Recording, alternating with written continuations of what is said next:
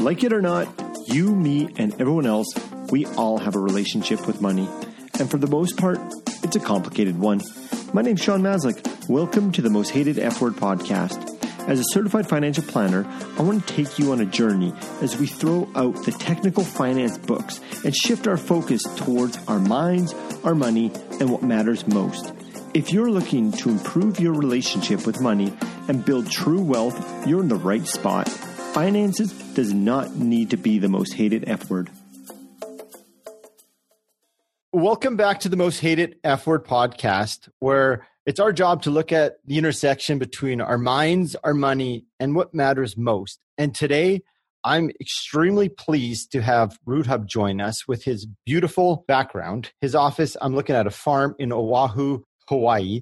And before we jump in, I do want to read RootHub's background just so that everyone gets an idea of who RootHub is, and then he will fill in all the gaps. RootHub has been traveling the world, utilizing music to heal and lift spirits for almost 2 decades.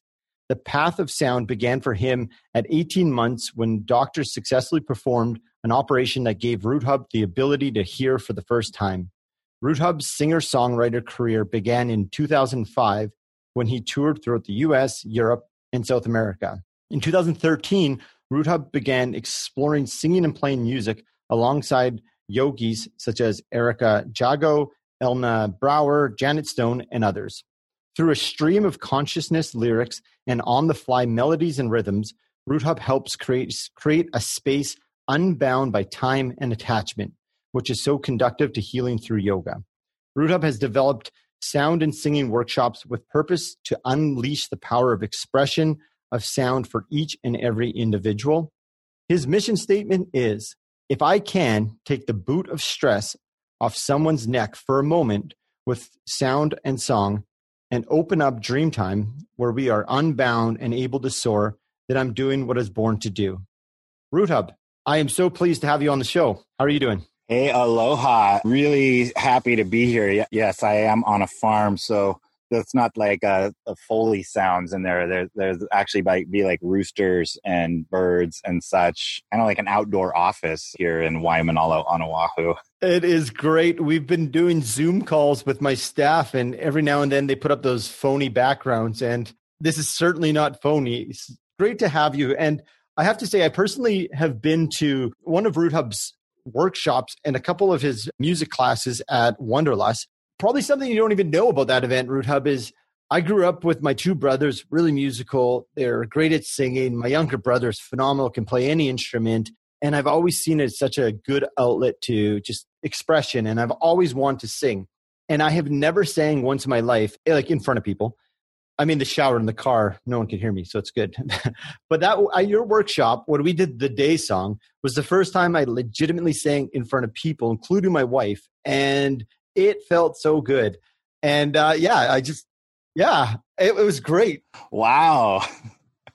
I mean, that is like the coolest thing to hear. Like I would, and also you really handled it like it, like I would have never noticed that. I'm constantly amazed and blown away by people's like you, like sharing the stories of courage and bravery and just being able to help facilitate that. That's like you just made my day. Seriously, we kept talking about, my wife and I were like, what? Like, because Wanderlust, we thought more yoga, meditation, and we saw this music workshop. Like, yeah. And to this day, not only one of our favorite at Wanderlust, personally, because of like this limiting belief I've had about singing. It's more like a truth, which I know is not very real, but I feel like it's not even a limiting belief I can't sing. It's just like, Sean, you can't sing. But anyways, you helped me that day to like give that away. And like, I've been to tons of workshops just throughout my career. And that was so, so fun.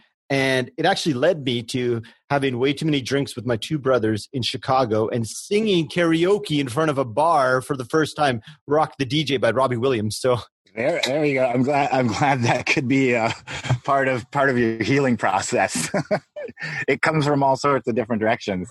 I sometimes work with executive teams to help, implement kind of like what we did together, but in a different form to help with connectivity and strategy, amplification and connection with, and man, you should see some of these executives when they see me coming in with a guitar, because I usually have HR doesn't tell them what we're going to be doing at all. And they're kind of like, wait, what's happening? And then when they actually hear that they're going to sing in with each other, because you guys wanted to be there, you guys actually, you guys signed up for it. These people are like, excuse me. And it's really funny they always start with that arms crossed and that frown. But almost every time, by the time we're done, we're having that same experience like what you're talking about of like, yeah, actually I can do this. And that identity that I couldn't do something is, just an identity. It's like a thing that we subscribe to, which is like, I was thinking about that when you asked me to be on here. It was like my identity with money,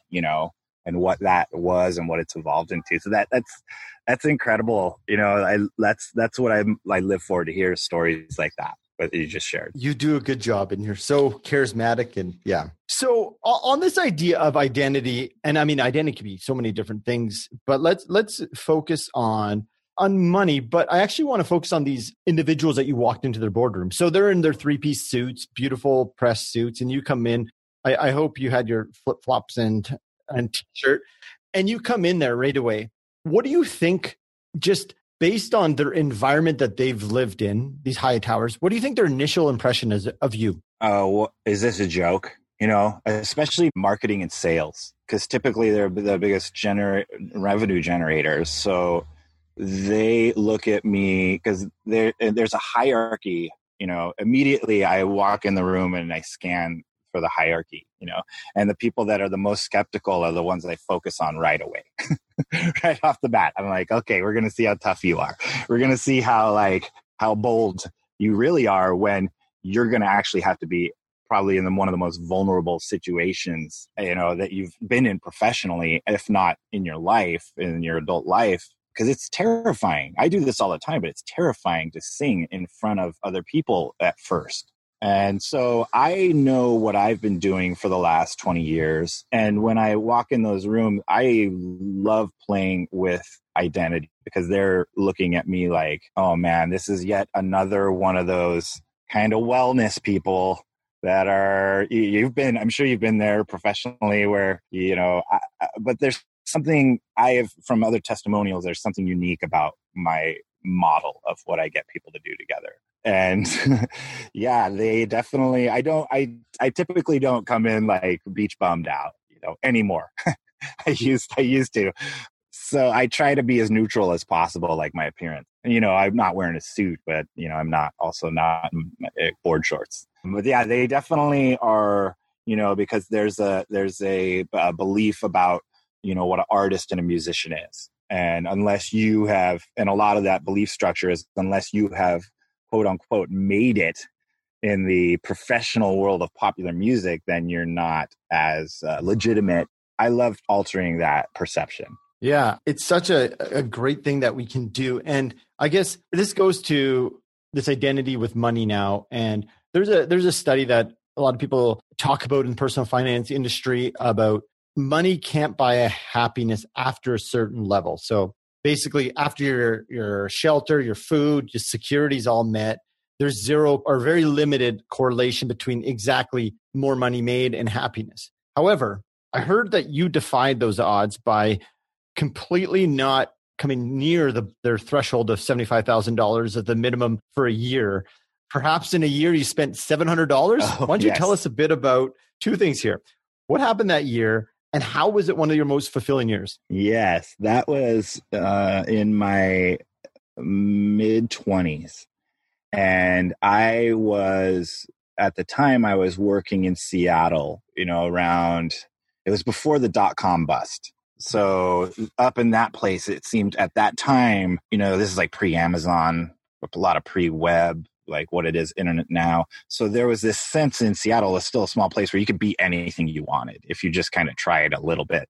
And I wasn't really into like trying to be a master of business or any of that. Or, I was just kind of still figuring out what I was doing. And I ended up on this quest that if I had time to go into that whole fairy tale of just mind blowing, like Odysseus, like journey that led me to a place in Hawaii that is a valley that's 12 miles from the nearest road. There's no electricity there. There was no signal for a telephone or anything. You could drink out of the stream. You could just drink out of this stream. It was the closest to Eden I've ever been in. So I went out there for 3 days. I hiked all the way. My shoes fell apart. Didn't have any idea what hiking or being outdoor living was. You know, I'm coming from a life of growing up in Los Angeles, which does have, you know, some nature around it. And I did get exposed, but nothing in that, you know, that 3 days. I ended up going back to that valley a year later and living in that valley on a very different frequency for about a year the first time. So in that year, I learned to build I call it tarpitecture.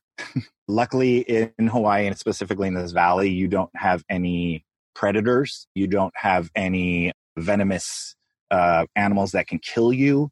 You don't have any violent faction of military or revolutionaries or any of that. You know, it was kind of like being in the lap of Mother Nature. I could develop a relationship with nature in a way that I never, ever expected. And the more I connected with that and drank from that water, the more I began to have a strength inside me that gave me a sense of belonging in this world, in this universe.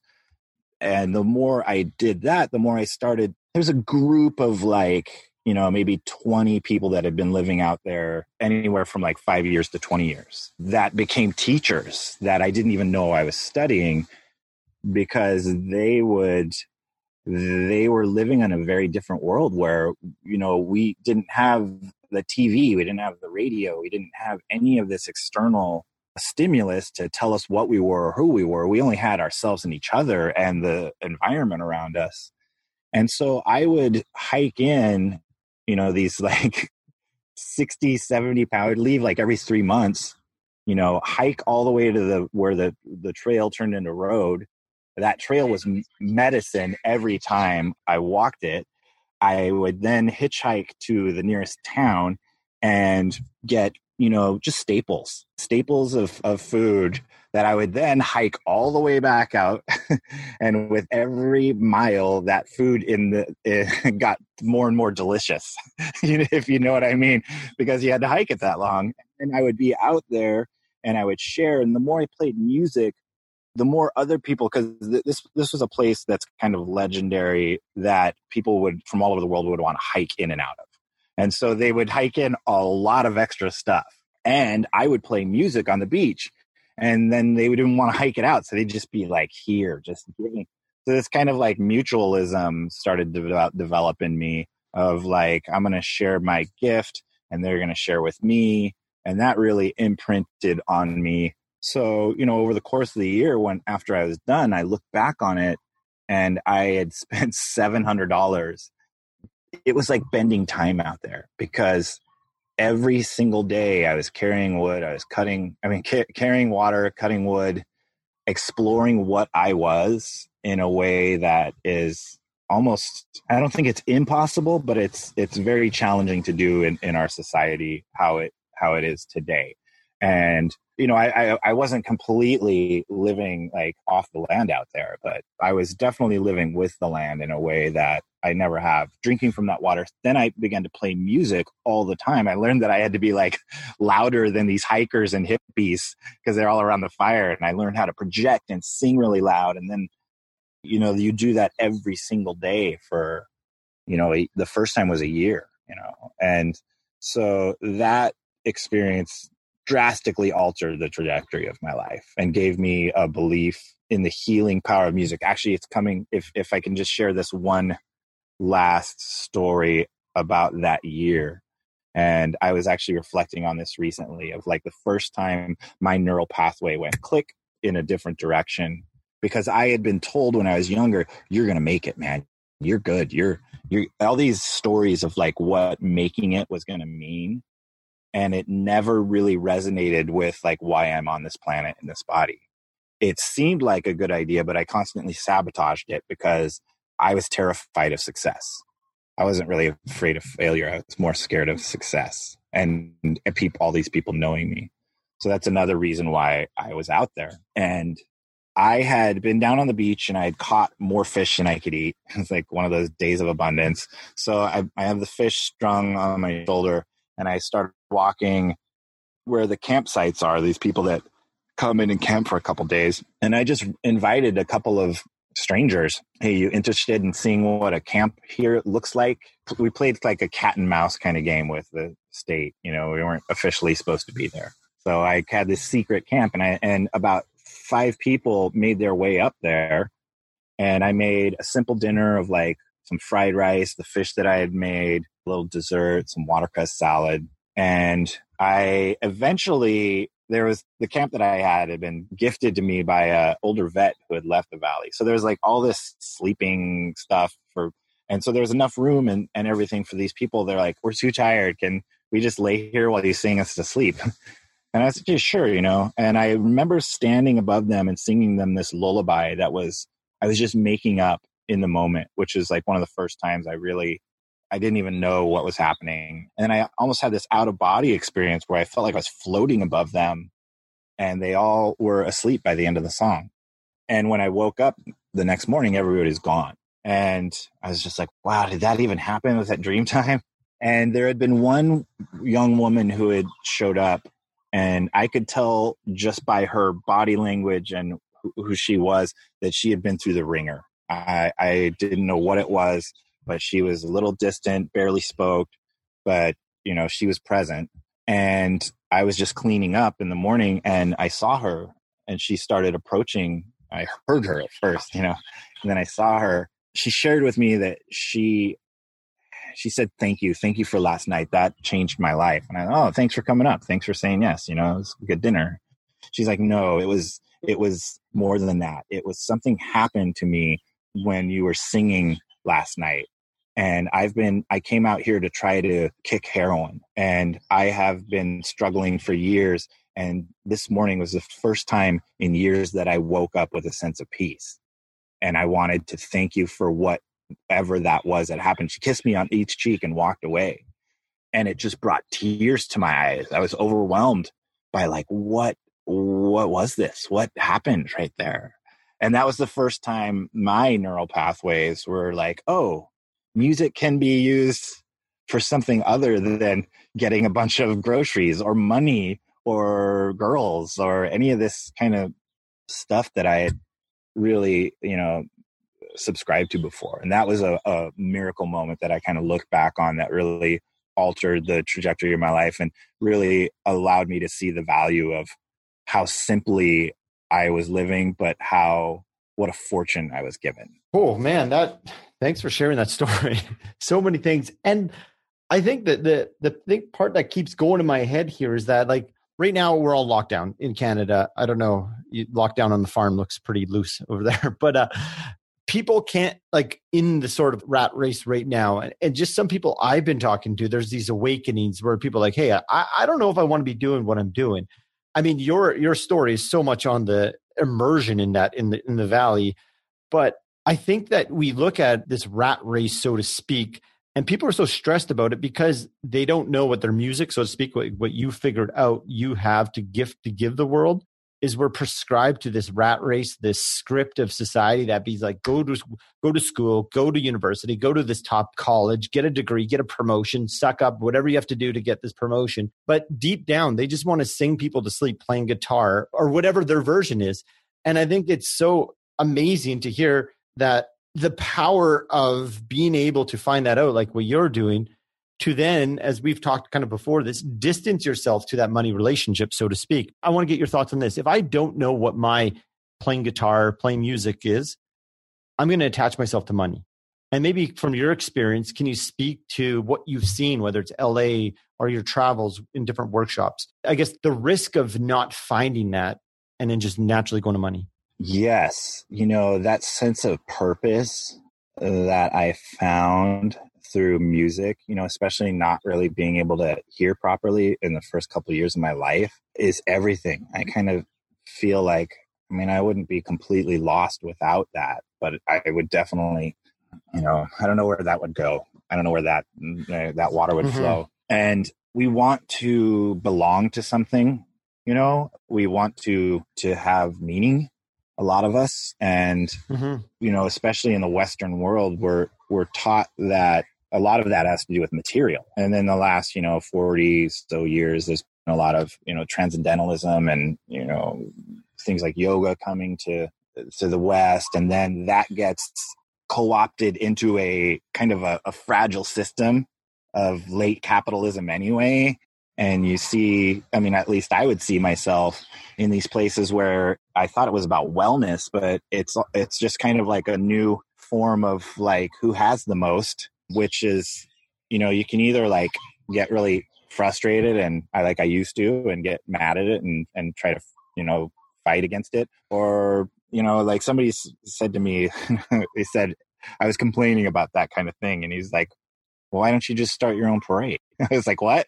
He's like, I wanted him to agree with me about like, this is why this sucks. And he wasn't having it. He's like, stop complaining and start your own parade. Yeah. So it really made me think, because I have played for all sorts of class structures in my travels, from just wandering India by myself and playing for the Untouchables to being in Trump Tower and playing for billionaires, and having that, seeing that social hierarchy of like a false sense of self-worth that if it's ever challenged at all, and especially we're seeing that right now, if something leans too hard on it, it's pretty fragile and people panic. People that seem to rely on that high wealth structure system seem to panic pretty quickly because they don't have the shared suffering of being in a lower material income level. I was just going to say, it's reminding, before we started recording, you talked about your cosmic bank account would be through the roof. But like, if we lean too much on these individuals, say the Trump Tower, if the market corrects by 50%, all of a sudden then that everything they've been working for is like stripped away, or 50% of it is stripped away. They can't go to their office. And I don't know how much of their self-worth was driving to Wall Street, parking their nice car and going up the elevator, saying hi to these people. That was like, I feel like it gets ingrained into what success is on an identity. But in a moment that could be stripped away and we're left with nothing. Whereas I see someone like yourself or other people who are living like the things they like, because you can take that away, but inside is what matters. Marcus Aurelius has that quote, I'm going to butcher it, but happiness depends on the level of our thoughts. And I feel like, I don't want to make an assumption, but I hear this in your story, in your song. So maybe just speak to that. I continue on speaking on that. Sorry, I cut you off. It just was making me think about your cosmic bank account versus like almost fictional bank account, or this illusion that we have to be successful in corporate America or Canada. Yeah, definitely. Like the notion that we're creating a safety net in a chaotic universe, I find a huge testimony to the human ego, because there is no guarantee. Like we like to build that. We like to think that there is. And I don't know what the financial equivalent of Luddite is, but I like being able to use that tool. Yeah. I like being able to have that, because for me, it was the opposite. It was the fear. It was the fear that came along with, where's my next meal going to come from? Where is, as an artist, as a musician, like where is the next gig going to come from? But what has happened, especially now with this pandemic, is that I feel like, I've been training for this for like a couple decades. Whereas if you have that sense of like, okay, here's my 401k, here's my salary, here's what I have in the bank, there is a certain level of, material security that you can get from that. But also, like you say, that's why people were, unfortunately jumping out of windows in Wall Street, the last time, in the United States when a massive depression and tank happened, luckily people aren't doing that as much now that we're seeing. But whenever the rug gets pulled out from underneath you, whether you're like me or you're like, one of those people that lived in Trump Tower, it definitely is shocking. Now, for someone like me, since I have never really had a lot more than I can survive on, it's like, all right, you're going to take away the little I had. I know I can still sing for my food. I could still fish. I could still trade. I mean, it'd be very difficult, but I think that sense of when we try to build that safety net, especially when we do it as individuals instead of community, something becomes very fragile about that net. Mm-hmm. Because if you're doing that only as an individual and you're amassing your wealth, then if the whole structure of wealth falls apart, what are you going to do? Where now, if you are working in a community in kind of mutualism and shared stakeholding, then, like I'll take it like right now for where I am. I am on a farm in Hawaii. There's 11 of us that live on this farm. And we have agreed to, have our own quarantine and try to not leave and follow all the precautions. And we have been doing so many things as a group to help nourish each other, to help keep each other's spirits up, to help support each other. Now, if I were by myself in a $2 million apartment in Tribeca, and now I'm relying on those people that I thought were at a much lower level who are like delivering my food. And, now that's a whole different ballgame overnight. So I think that's a huge difference, is like the community versus individualism when it comes to amassing some sort of, I think to back when we were all huddling in caves. How good were you going to do if you had a bunch of bison and mammoth meat, but you were by yourself? Yeah. Imagine that, just stockpiling and then walking around the different communities, being like, hey, check out how much bison I have to myself. It doesn't make sense. And that's why we made money, is just to store value, to trade eventually. But now we're just stockpiling it. So something that I think is or I want to ask you is, often people I have found who like have a desire to sing, like I explained to you, or travel, or to do these like out of the society's script of the rat race. They look at individuals like yourself living on a farm, playing music for a living, or people traveling around the world, maybe taking their kids and doing homeschooling around the world. They look at these people and say, well, this is, I feel like, a story they tell themselves. There might be some truth to it, but well, what about the future? You kind of talked about that safety net. I need a safety net. I need that 401k to have that security. I'm curious for yourself and other musicians who, like you said, you don't know where the next money is going to come from, next gig to gig, so to speak. You're feeling nourished, but how does someone deal with that? It's because we've been ingrained to feel security and saving for that money in the 401k. Yeah. How do you handle that? Because I feel like there's so many people who want to go there, but their default excuse they tell themselves is like, oh, what about the future? Right. Speaking to that, because like I said earlier, my journey with this has taken me, especially as I've gotten into more of like therapy and healing and coaching and, doing more work with corporate entities and teams, team building. It's really interesting to see like different levels of, we'll call oppression, So we know what poverty, what racial inequality, what that oppression looks like for those. We at least are aware of what it is, I would hope. But there's another form of oppression that comes from privilege.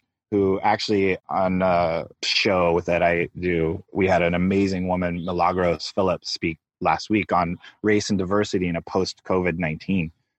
And what she was explaining was the oppression of privilege. Mm-hmm. And at first I was like, what? And man, a light really went on for me, because she was talking about the oppression of privilege is that, when especially at a young age, so many toys, so many material things given. So it infantizes people.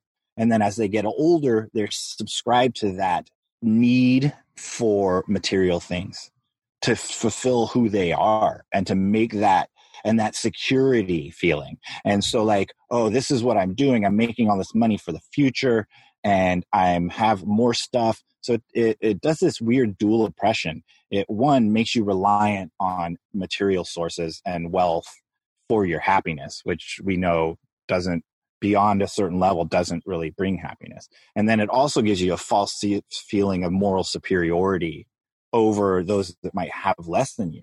So that drive is ingrained usually when it's a lifelong wealth thing in a very young age. And especially in the United States, like you aren't good enough. The way marketing is, the way society is, the way social media, you aren't good enough unless you have this, unless you look like this, unless these people are your friends, unless you've gone to these places, unless you live in like this life. So, you know, the more like as that's ingrained in you when you're, you know, throughout your life, your brain is telling you like that's what life is all about. So then whenever you feel your real heart calling to do something else, there is already a line of code in your head saying, stay away from that. That's for dreamers. That's not realistic. That won't provide for you. That's not how the world works. For somebody like me, that is how the world was. I would be a fool if I were to tell you that I enjoyed times when I was completely stressed out. It's because it was more had to do with my identity, my financial identity. I bought into that whole idea of struggling musician, that you had to suffer for your art. That's a lie. That's a whole BS story. So back then I used to stress so much because I had that relationship with money, that my code line was saying a different thing, was saying like, you don't deserve money. You're not good with money. It's, you know, so there's multiple different like code lines that we have in our brain. But the great news is like, you know, our neuroplasticity can allow us to change those things. And that's what I hope to do when I'm in these workshops like you were, or in these groups, is like just opening up a window. Like I usually end our things, like I think I said, it was a nice bending time with you. Yeah. When we do that, I want to just like give somebody a window like, hey, this is possible.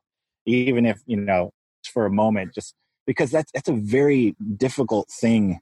You know how many, you know, I'll relate it again to that year that I spent in that first year that I spent in that valley. As I told people on my route, in my delivery route for the coffee company that I was working for, they're like, I heard you're quitting. I'm like, yeah, I'm going back to that valley and I'm going to live in the jungle for a year. The most, if I had like a word cloud of that, the biggest one would be like, I wish I could. Yeah, man. Yeah, it's just a difficult thing to take that calculated leap of faith. This code line, I've never heard it framed in that way, and I love it. It's just like we're hardwired to think that way. But you say it's hard to take that jump. It is, but at what cost is it costing us not to take that jump? Like what's on the other side? I mean, if you never left to the jungle, what would you be doing? And maybe you would have had a nice 401k, but would it be worth it? What you're talking a lot about, this bending, almost bending, like the way I'm taking it right now is bending almost our reality to peek your head. And that's what I experienced in your workshop. And why I want to start this Most Hated F Word podcast is because I want people to bend the viewers, our listeners, reality on their code line. Is there another way of doing it? And your way might not be the right way for everybody, but it's your way. It's a different way. But I guess it is the right way in the sense of following, you know, what's inside of you. Something that I've been toying around with a lot in just personal finance now is internal versus external. And you kind of touched on this about earlier. Is we've been obsessed about the external, like portfolios, money, 401k, building this money up. Once you get this, you're happy, but you're not. It's the internal game for me that is just so fascinating, is understanding that money relationship. So I'm curious, when you talked about your money, financial identity, when you were growing up in LA as a kid, was it? Yeah. Yeah. What was the money conversations at home? Like I'm talking when you're 3, 4, and then growing up as a little teenager, what were the money conversations? Was money like a source of stress? Was it avoided? Was it something that linked to status? And how did that impact you growing up to like an older teenager? Yeah. You know, when I think back on that, my father's a teacher, you know, and he's taught differently abled, or whatever the phrase for that is these days, people that need help, you know, getting through life. That's what he's devoted his life work to. There's not a lot of money in that. Mm-hmm. And then my mother has always worked in healthcare as a, you know, like office management. So I had other family members, external, like, you know, aunts and uncles that were very wealthy. So there was always, to me, an inequality to that. Whether it was just going over to their houses and seeing that they had so much more, you know, it wasn't, you know, we weren't It's interesting because it's also a time difference. Like we lived in a place where I was pretty well provided for. I didn't have an excess, but I wasn't like really struggling. There was times when we didn't have enough, but it was also a different time. Like it was a time when my mother could afford to rent a beach house in Manhattan Beach for a week or two, like every summer, and it was cheap. You know, now it's the highest real estate, I think, in Los Angeles, and it's totally unrealistic. So I think that there was stressful times when I was younger that I caught up with, stressful financially. And there was also that kind of comparison, or like I would go to school and like some kids would have really cool sneakers and I didn't have those sneakers. You know, that was a huge thing. I remember being a kid, you know, or like people laughing at your shoes, you know. That was like a thing. I can't even imagine what that must be like today for you, you know, like with social media and everything. Oh yeah. So yeah, there was definitely that, but I was also instilled in like, you know, if you want this, you're going to have to earn like half. You're not going to just be given this. So I'm grateful for that stuff. Like I really wanted a guitar, you know, and they're like, okay, well, you're going to have to earn at least half of that money for that guitar. If you want this, you're gonna, you know, I did all sorts of chores. I did stuff for neighbors and different things. So I'm very grateful for that aspect of taking ownership about, you know, because it's like, you know, I saw a lot of other kids that I grew up with. I had like two sets of different friends. Usually it was like I had a much wealthier set of friends and a poorer set of friends. Didn't seem like a lot of people like right at my same level. And I would see a lot of the wealthier kids, like they get a brand new car for their birthday or stuff. You know, within a year they trashed it because they didn't have to sacrifice anything for it. So that part of that I really appreciate. And it probably prepared me a lot for later in life. It took me a long time to get over the belief that those people were happier or had it better just because they had more. I understand now that was just a construct. I want to actually talk about that because earlier when you said, I can't remember if you said the privilege oppression or oppression of privilege, which order it was. Yeah, the oppression of privilege, I guess. Yeah. So when you were talking about that and speaking about kids, I have two young kids and I could totally see, actually my body was like tensing up when you were saying that, is that like, yeah, these new toys, they're like, I want a new toy. And like, you aren't fully aware of what you're doing by just giving them that toy. Then it turns into that car that you just spoke about and they wreck the car. And then you feel like, oh, my kid deserves, I get another car. But I think unintentionally it creates this resulting privilege that it doesn't serve the individual well. Whereas if you're having to buy half of the guitar, buy half of whatever, you have shoes that people laugh at. I know that that's hard, but I think those are good things that we learn. When we don't give our kids the most beautiful shoes or buy the guitar for them, we're not showing that money just can solve everything. Like there's going to be some hard times. You're going to in life have someone laugh at your shoes. So for people who might be struggling and you might just still be on a journey, I think, I mean, I don't think I'll ever get to that destination. I always want to be on a journey. But for people who are struggling with this identity about, I need that thing to make me happy, or, well, how can you do it with ugly shoes, so to speak? What would you say to them? It's a really interesting thing because a lot of the times we want that to fill something that we're lacking. And it depends on where they are on their growth as a human being. That is kind of like a sliding scale. Like if you're a youth, you just kind of have to try to explain it in a way that doesn't, you know, have the context of being in a body and knowing who you are for decades. Now, when it's people that come up to me and they're adults, and there's a difference between fearing for your basic needs and fearing that you're not going to have enough to keep up. You know, oh man, I'll relate it like this. Recently, a lot of my work was taking me to San Francisco in the Bay Area for some projects that were, I mean, looking back on it now, I was supposed to be in San Francisco right now for this project that was supposed to do this really big thing for the city and for me as an artist. And it fell apart, and I'm actually glad it did because I would be stuck in San Fran right now, which I don't want to be stuck in San Fran. I love, like, I'm on a big farm. The beach is right over there, and we got a lot of food growing here. Yeah. And, you know, like, but my work was taking me to San Fran a lot, and I barely had any money, and I would have to go to this city where it's like really expensive, and I would kind of have to do this kind of like a magic act of like being there, but like dipping out whenever it came to like, oh, we're going to go to this restaurant. I'm like, nah, I can't drop $500. And what I would say to those people is like, what are you actually looking for? Like, what are you looking for that getting this thing is going to give you? And is there any other equation that fulfills that without you getting that thing that you can't really afford? Like, is there some source that you can tap into that would allow you to have that feeling of fulfillment?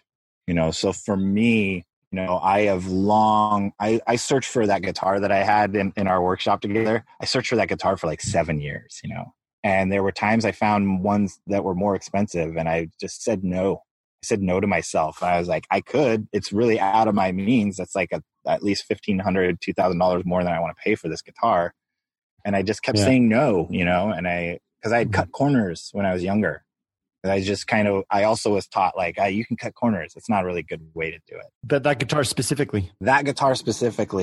Or the one you bought, what was so special about it? It was a pre-war Martin, a pre-World War II Martin. So anything before like 41. It's like the golden era of guitars. It's the same kind of guitar that Robert Johnson has played, Woody Guthrie, Bob Dylan, all these people that I really adored. And so I saw it on a Craigslist ad, and I went to meet the guy outside of a pharmacy in Kalihi. And I have the whole conversation recorded because I strummed the guitar and I was like, oh, this is a magic tone. And we talked for a while. It was his uncle's guitar for his whole life on Kauai. And then, at the end, I played him 3 of my songs that I wrote. And he looked at me, he's like, those are your songs? And I was like, yeah.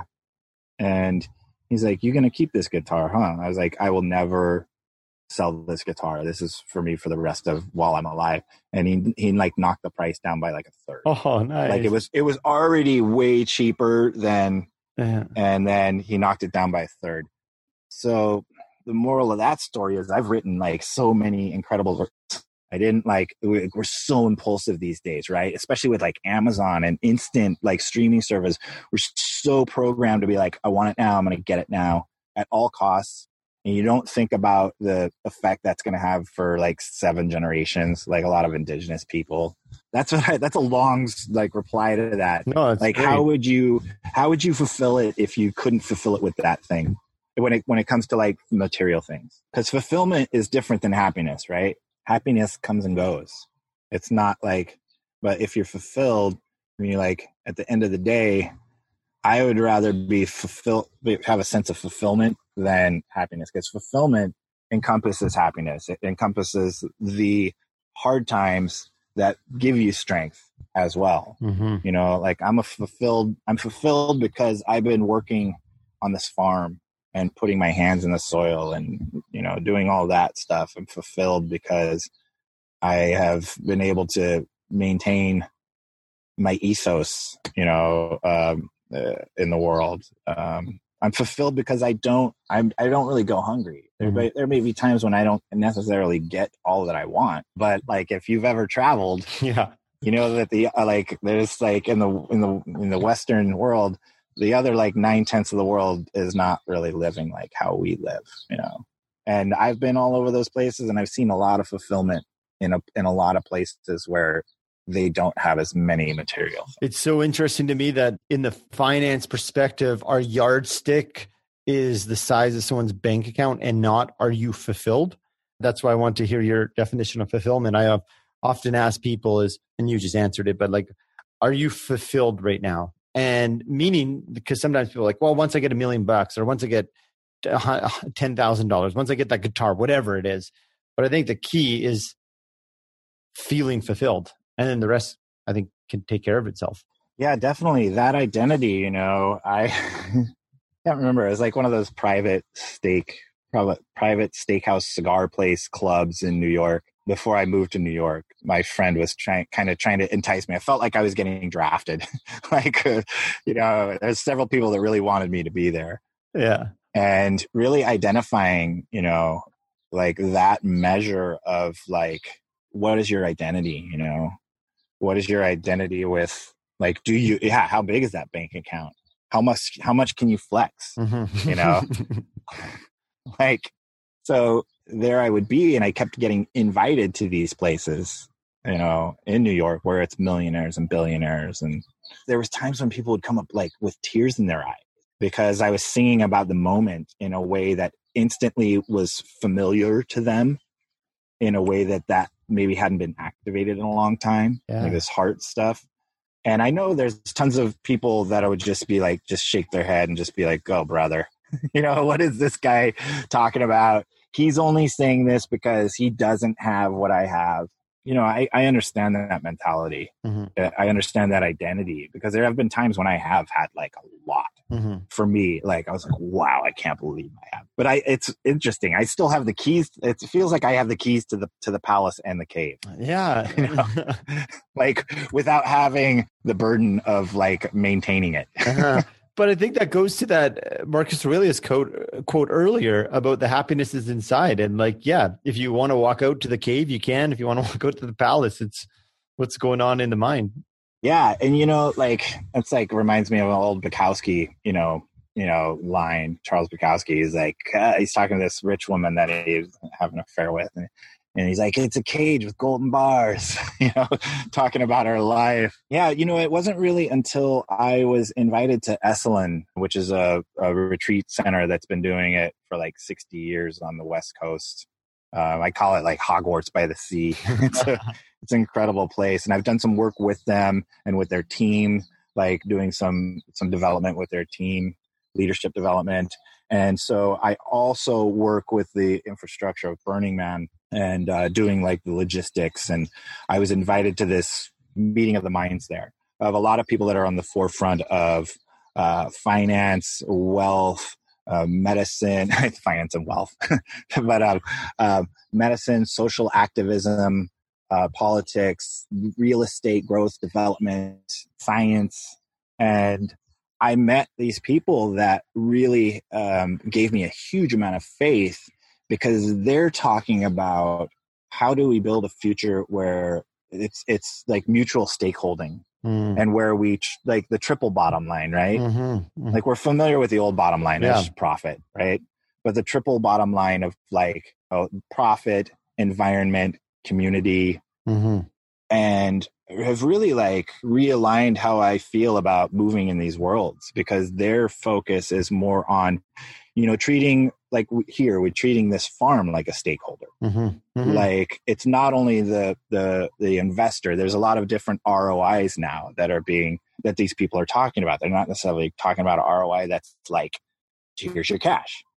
It's like, well, here's a new grove of soursop trees that you help. So now your return on investment is one, knowing that they're there producing fruit and locking carbon in, but you also get your fruit. It's just, that's a very small scale, but it's really interesting, that kind of mutualism and that like expanded definition of stakeholding. And, especially now that we see how important community is. Totally. Yeah. As institutions kind of are failing a lot of us right now. You mentioned it's small scale, but I think that's great. Small scale means that we can do it even in our own families. We can do that ROI, so to speak, on our income. Like what, is it just going in that 401k or RSP in Canada, or are we giving it back to the community? Are we sharing it in this capacity? Strengthening and capacity building our communities is what takes care of us in times like these. I want to be mindful of your time. Now, I have a question for you about a lot of what we've been talking about. We call this personal finances because it's personal. What is Root Hub's definition of wealth? Wealth. I feel like I have a treasure no vault can hold. I like that. It can be difficult for some people to quantify because they haven't been in my experience.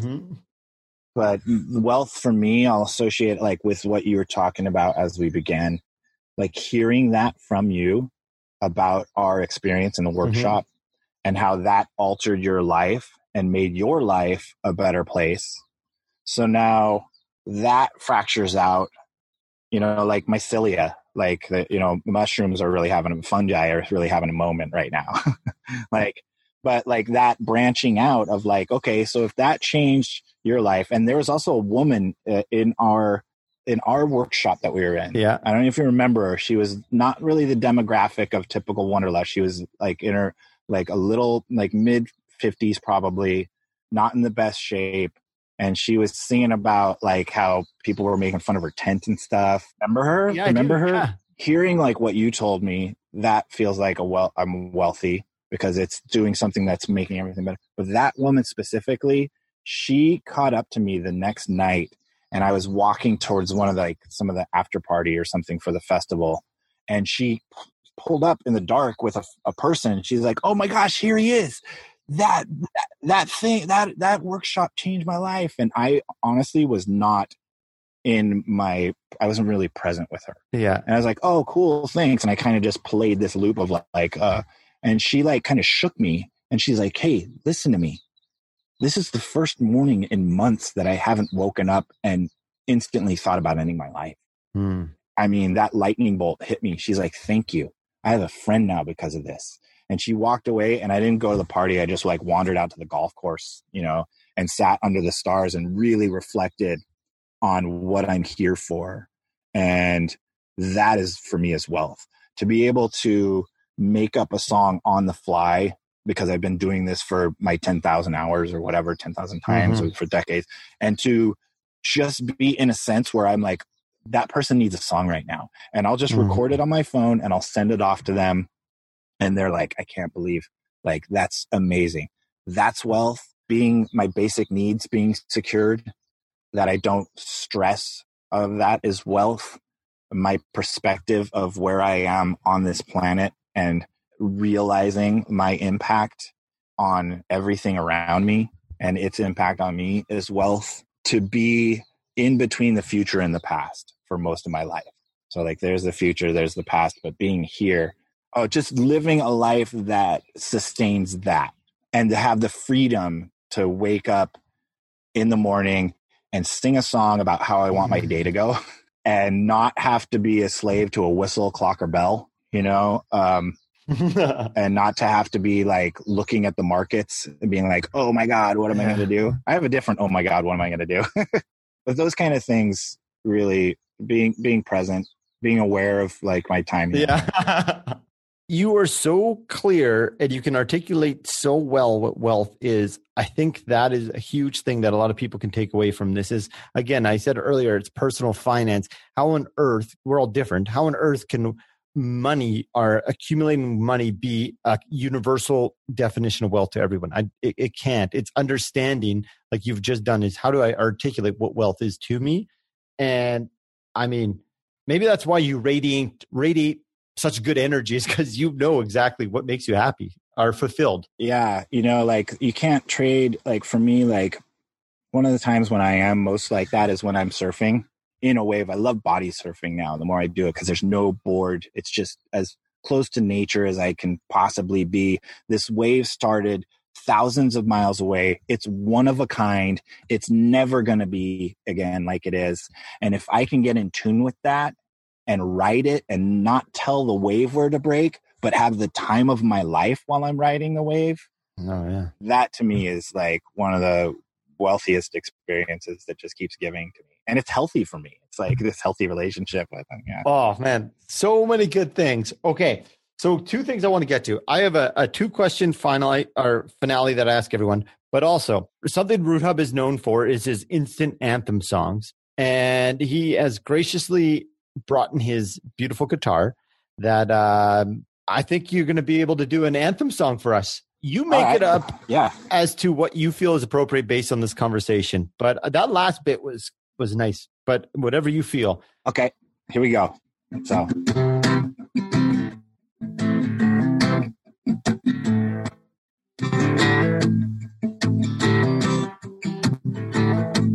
Don't want to be no caveman on my own.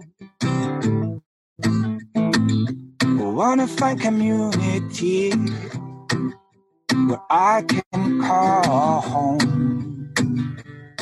Oh, stack it up for all of us. Did you ever see the rat race get knocked cold? Almost down for the count. Doesn't matter how big your bank account. Oh, what is wealth? Money or gold? Or is it a treasure no vault can hold? A calculated leap of faith can be hard to do. Rewrite your code that's inside of you. Oh, peek out without doubt. Was scary, but ain't fear, only temporary. Oh, is wealth money or gold? Or is it a treasure no vault can hold?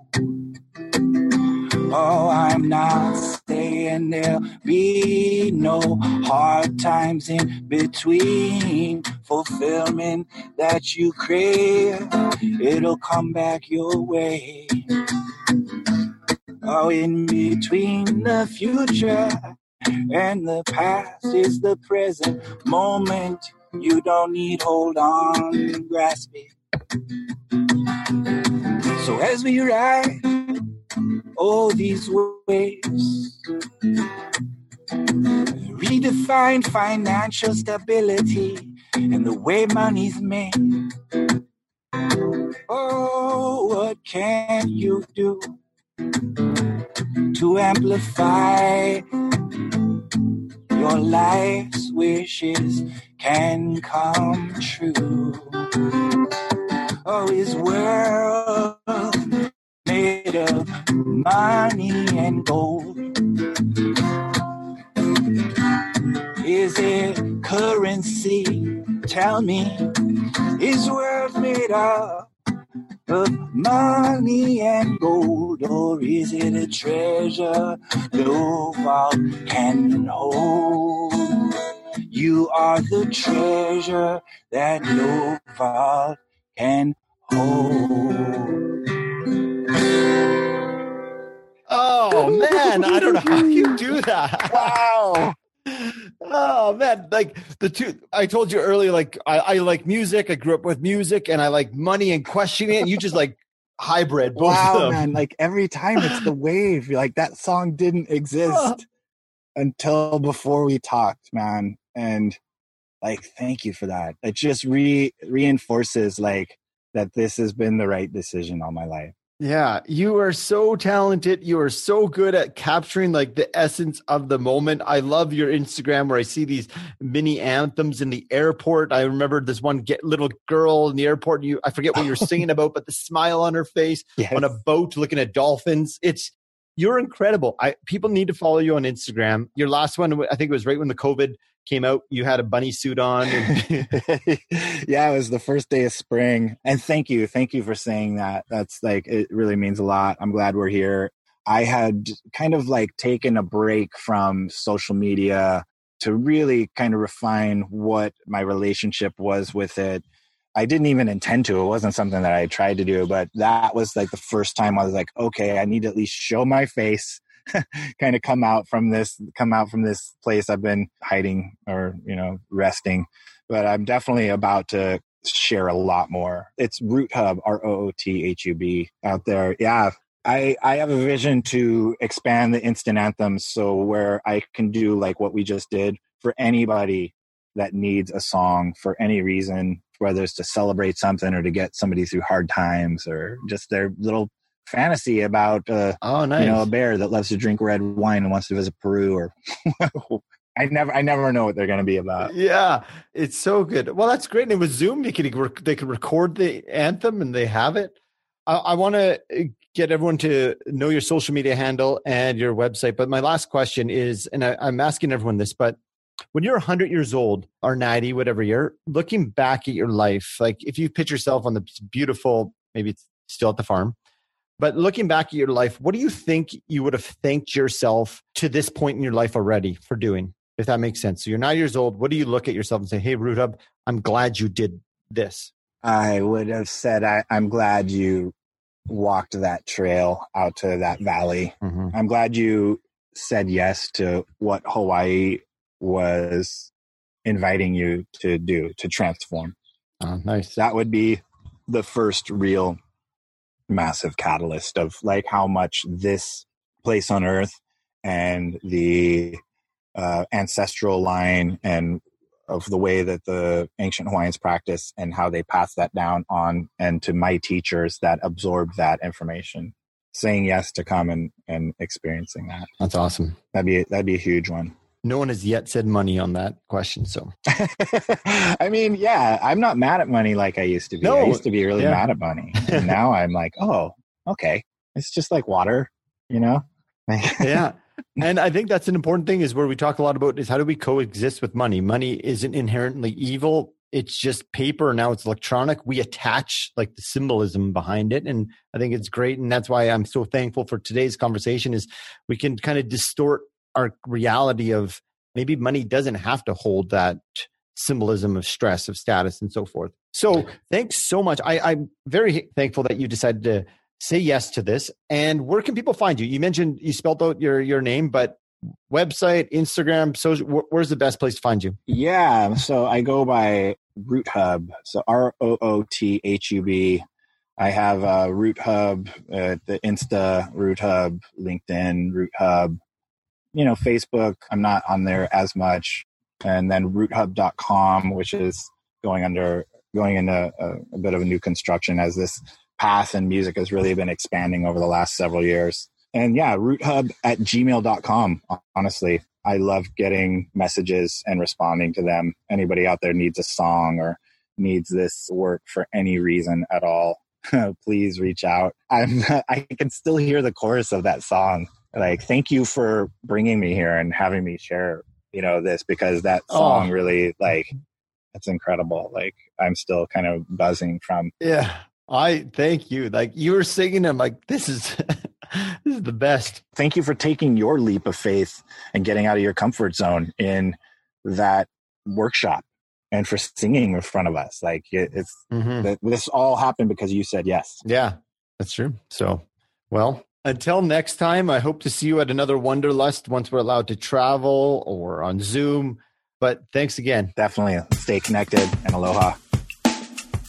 Thank you for tuning in to the Most Hated F Word podcast. If you're enjoying the content, please leave me a review on iTunes. I greatly appreciate it. Well, now it's time for me to get the F out of here.